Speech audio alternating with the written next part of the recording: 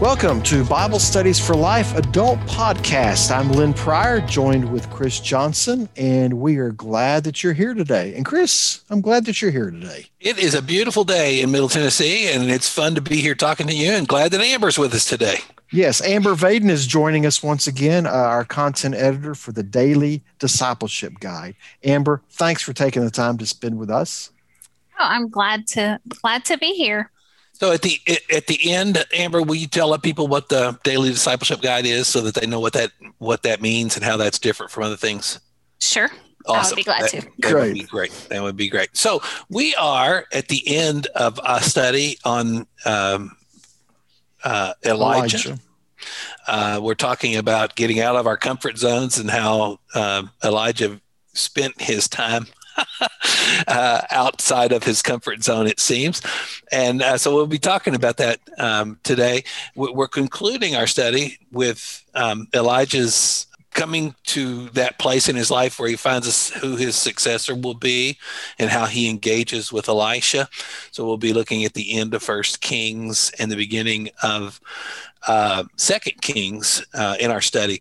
But it's important for us, and I don't know that we've talked about this a lot throughout, but Elijah is the quintessential prophet. He is the model prophet. He is the, if you will, the GOAT, the greatest of all time of prophets. He's the one that at the Mount of Transfiguration, it is Moses who is with Elijah. Moses representing the law, Elijah representing the prophets. We're going to talk about a conversation that Jesus had with his disciples in Luke chapter 9 that contains the story of the Transfiguration, but also some words that align with Elisha's experience in following Elijah today. So we'll be seeing all of that and hopefully we'll be able to connect some dots for folks as we talk about Elijah and Elisha and both of their ministries. And I think it's going to be obvious where we're headed with this study today as we consider Elijah passing on the mantle of leadership to Elisha. Well, the point for us is going to be that we need to lead others to serve God. We don't just do our role, but we kind of be looking toward the next generation, the next person taking on what we can do to lead others to serve God.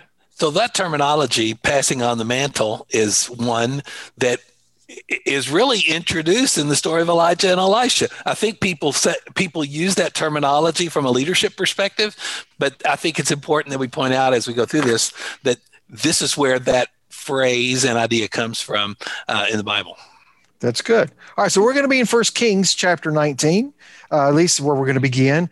Let me just kind of, if I can, sort of paraphrase this. That Elijah left, found Elisha. Elisha was plowing with his oxen, and Elisha basically called him, says, but Elisha in this call said, hey, let me kiss my father and mother, and then I will go follow you.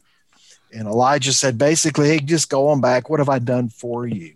But he turned back from following him. He took the team of oxen, slaughtered them. And then with the wooden oak and the plow, he cooked the meat, gave it to the people, and they ate. Then he left, followed Elijah, and served him.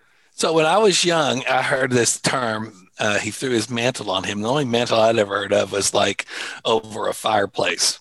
So Lynn, correct that so that people know what this mantle is that Elijah threw onto Elisha. Well, he was talking about his cloak, which was his authority. The cloak was symbolizing his authority. So that's what he threw on him, not a big wooden oak mantle. Okay, thank you for that. I hope that clears that up for our hearers as well. When I read this, the word that comes to mind, I guess I don't think of a fireplace mantle, but I do think of the word mentor. And I feel like that's a word that we hear a lot, or I've heard a lot just in my places I've worked and things I've done. And I'm like, oh, this is a prime example of a mentor and a mentee. He's calling him to do something. He's enlisting him, and for a while, they will be together going down that road until Elijah's taken up. And so I'm like, oh, this is a mentor relationship. Isn't that interesting? It is. It is. Now, I mentioned earlier Luke chapter 9. In Luke 9, Jesus had a conversation about those who follow him. In Luke 9, a man comes and says, I want to follow you. And Jesus says to him, foxes have holes. I don't have a place to lay my head. Another guy says, I've got family responsibilities before I can follow you. And another person says, let me go and kiss my mother and father goodbye, and then I will follow you. And Jesus' response is, no one who puts his hand to the plow and turns back is worthy of following me. And I've known that passage, but I also know that this is exactly what happened in the story of Elijah and Elisha, where Elijah says, come follow me. And here's my mantle. I want you to be my follower. And Elisha immediately says, let me go say goodbye to my parents. And Elijah goes, do whatever you think you need to do. That's between you and God, kind of thing. So, but it's very different from what Jesus had to say in Luke chapter 9. You have Elisha going to say goodbye to his parents, but he is also saying goodbye to a way of life.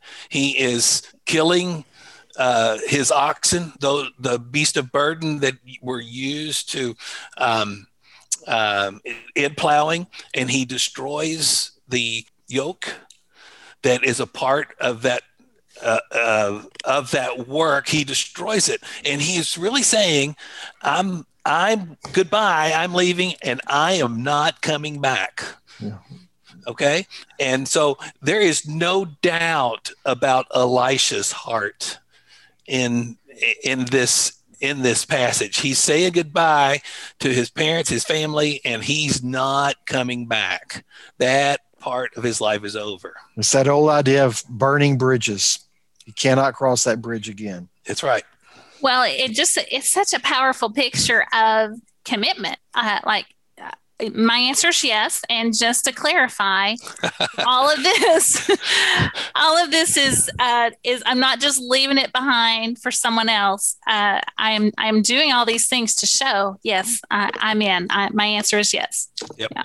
So now we move on into 2 Kings. Now we're going to pick up in chapter 2. This is where Elijah actually, where he leaves. But let me pick up in verse 6. Elijah said to him, Elisha, stay here, because the Lord is sending me to the Jordan. But Elisha said, as the Lord lives and as you yourself live, I will not leave you. I love his determination. Mm-hmm. So the two of them went on. And it talks about 50 men of the sons of the prophets came and observed all this. But let me just skip down a little bit here. When they had crossed over, Elijah said to Elisha, tell me, what can I do for you before I'm taken from you? Tell me what you can do. And Elisha answered, please, let me inherit 2 shares of your spirit. Wow. So Elijah said, you have asked for something difficult. If you see me being taken from you, you will have it. If not, you won't. And then as they continued walking and talking, a chariot of fire with horses of fire suddenly appeared and separated the two of them. Then Elijah went up into heaven in a whirlwind. But I love this idea here. This is kind of what we're looking at is Elijah was serving with the end in mind. He moments away from being taken in this chariot of fire. Hey, Elijah, what can I do for you? He's still serving right up to the end. I mean, he wants to make sure that he's taking care of Elijah, but it's also that sense of seeing that ministry, that prophetic ministry, seeing it continue. Yep. In the PSC that I work on, the Personal Study Guide, there's a list of questions that every mentor should ask. What wisdom can I impart? What tools or resources can I provide for you? How can I train you? How can I encourage you? How can I pray for you? How can I model servant leadership for you? So those are some great questions for people to ask or to think about when they think about passing along leadership so that leadership continues on, and how can I help and assist someone? It's interesting that Elisha was pretty bold. He said, I want what you got plus more. I want double. I think that the idea here is from an inheritance perspective. The oldest son, I'm not the oldest. Are either of you oldest? No. No. The oldest son. Oldest son. So I'm sure you've already planted that seed of getting a double portion, Lynn. Yeah. But in that culture, the oldest did get a double portion of the inheritance. So that's kind of what you see in the story of the prodigal son. But it was pretty common for the oldest to get a double portion, and that's essentially what Elisha is asking for: is give me a double portion of your inheritance, so that I can be faithful for the task that God has for me as a leader. What a smart request! Like I read this and thought, he's super wise. He wanted spiritual strength, and honestly, something only that God could even give him. But his request was is a forward thinking one, I think. I agree. And so that idea being forward thinking, as Elijah has left now, and the mantle, the leadership all now falls on Elisha, we're going to see that he's going to serve in a way that ministry is ongoing. I'll pick up in verse 12. Elisha watched. He kept crying out, my father, the chariots and horsemen of Israel. And when he could see him no longer, he took hold of his own clothes, tore them in two, and then he picked up the mantle that had fallen off Elijah and went back and stood on the bank of the Jordan. And now we see him doing the same thing that Elijah had done. He took the mantle, had dropped, struck the water, and he crossed. He struck the water, and it parted to the right and to the left, and Elisha crossed over. And with that, we see Elisha continuing that prophetic ministry. So this is a part of why the Jews had an expectation of Elijah's return prior to the Messiah, correct? Sure. Okay, because so that's a part of the question about when John the Baptist came on the scene. Are you Elijah? That's part of what they ask about Jesus. Are you Elijah who's to come?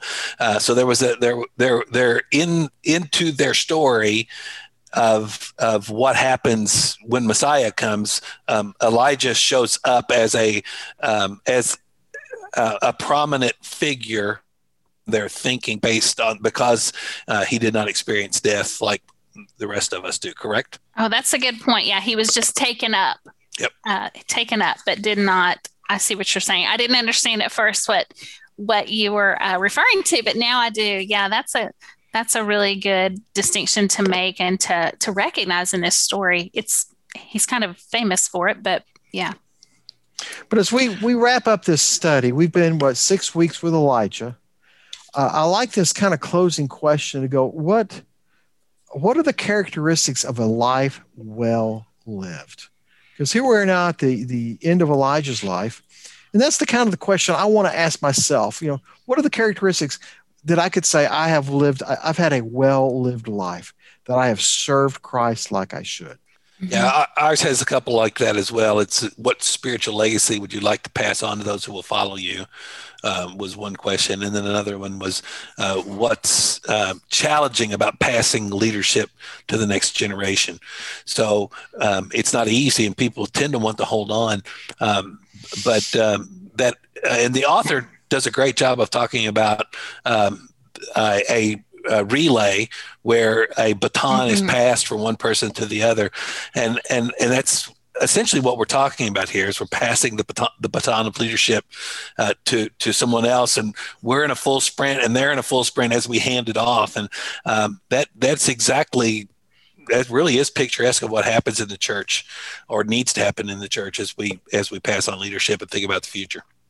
There's one quote from the author I really liked, and I'm not sure if we're what we're talking about next, but he says, in both the discipleship and the leadership, passing the baton is no less crucial. So in both of those areas, we're called to serve faithfully and to fully obey what God has called us to do. But part of that is to look back and to bring others along with us and to pass along to them what we have learned from the Lord. And that is not easy, and certainly does not happen quickly, but it's crucial. Really, really is. Well, we want to thank you for being a part of this study as we've looked together at the life of Elijah and look at how he finished strong and passed on the baton of leadership to Elisha. Hope that this generates some conversation in the groups that you're in this week. And again, thank you for listening to this podcast. We want to take a moment to give some encouragement to those of you who lead groups. And Amber has some stuff for us, and you're going to tell us a little bit about the DDG as well, right? Yeah, yes. Yeah. So the Daily Discipleship Guide, it follows the very same scripture studies as the other resources in this Bible Studies for Life curriculum. It is a little different in that there will be your Bible study lesson that when you gather together with your group, there will be several pages there of the Bible study, the scripture that you're looking for, the questions. But then for each week, there are 5 days of devotions that kind of drill down a little bit into this same study. So you're not going to go off and study something different, but you'll have 5 days of devotions that connect back to what you just studied in your group.